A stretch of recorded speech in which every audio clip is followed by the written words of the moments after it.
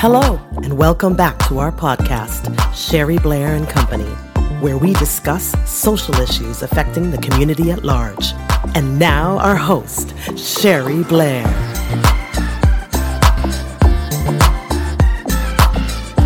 Hey, it is Sherry Blair bringing you a daily dose of positivity.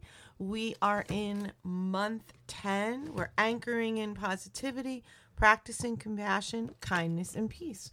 And we're actually in the very last week. Heather O'Hara said, the kindest thing you can do for yourself is to be the person you would most like to spend the rest of your life with. Imagine that. So here's an exercise from Martin Seligman, the modern day's positive psychology guru, that encourages us to write our own epitaph or eulogy, whatever you want to call it. It might sound a little odd, right? Write a eulogy. The words that someone would read about you at your funeral services. Now, stick with me. Don't hang up yet. The spin on this is that if you write that, right, when you write something down, you say it out loud, it makes us commit to it.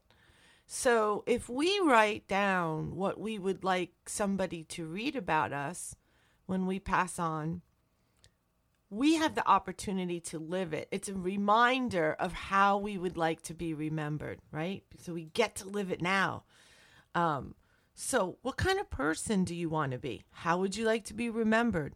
What would you want to read out loud about yourself? Go ahead and write yours. And don't get gloomy and fear death.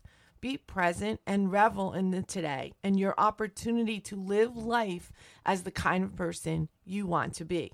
We would love to hear your living epitaph.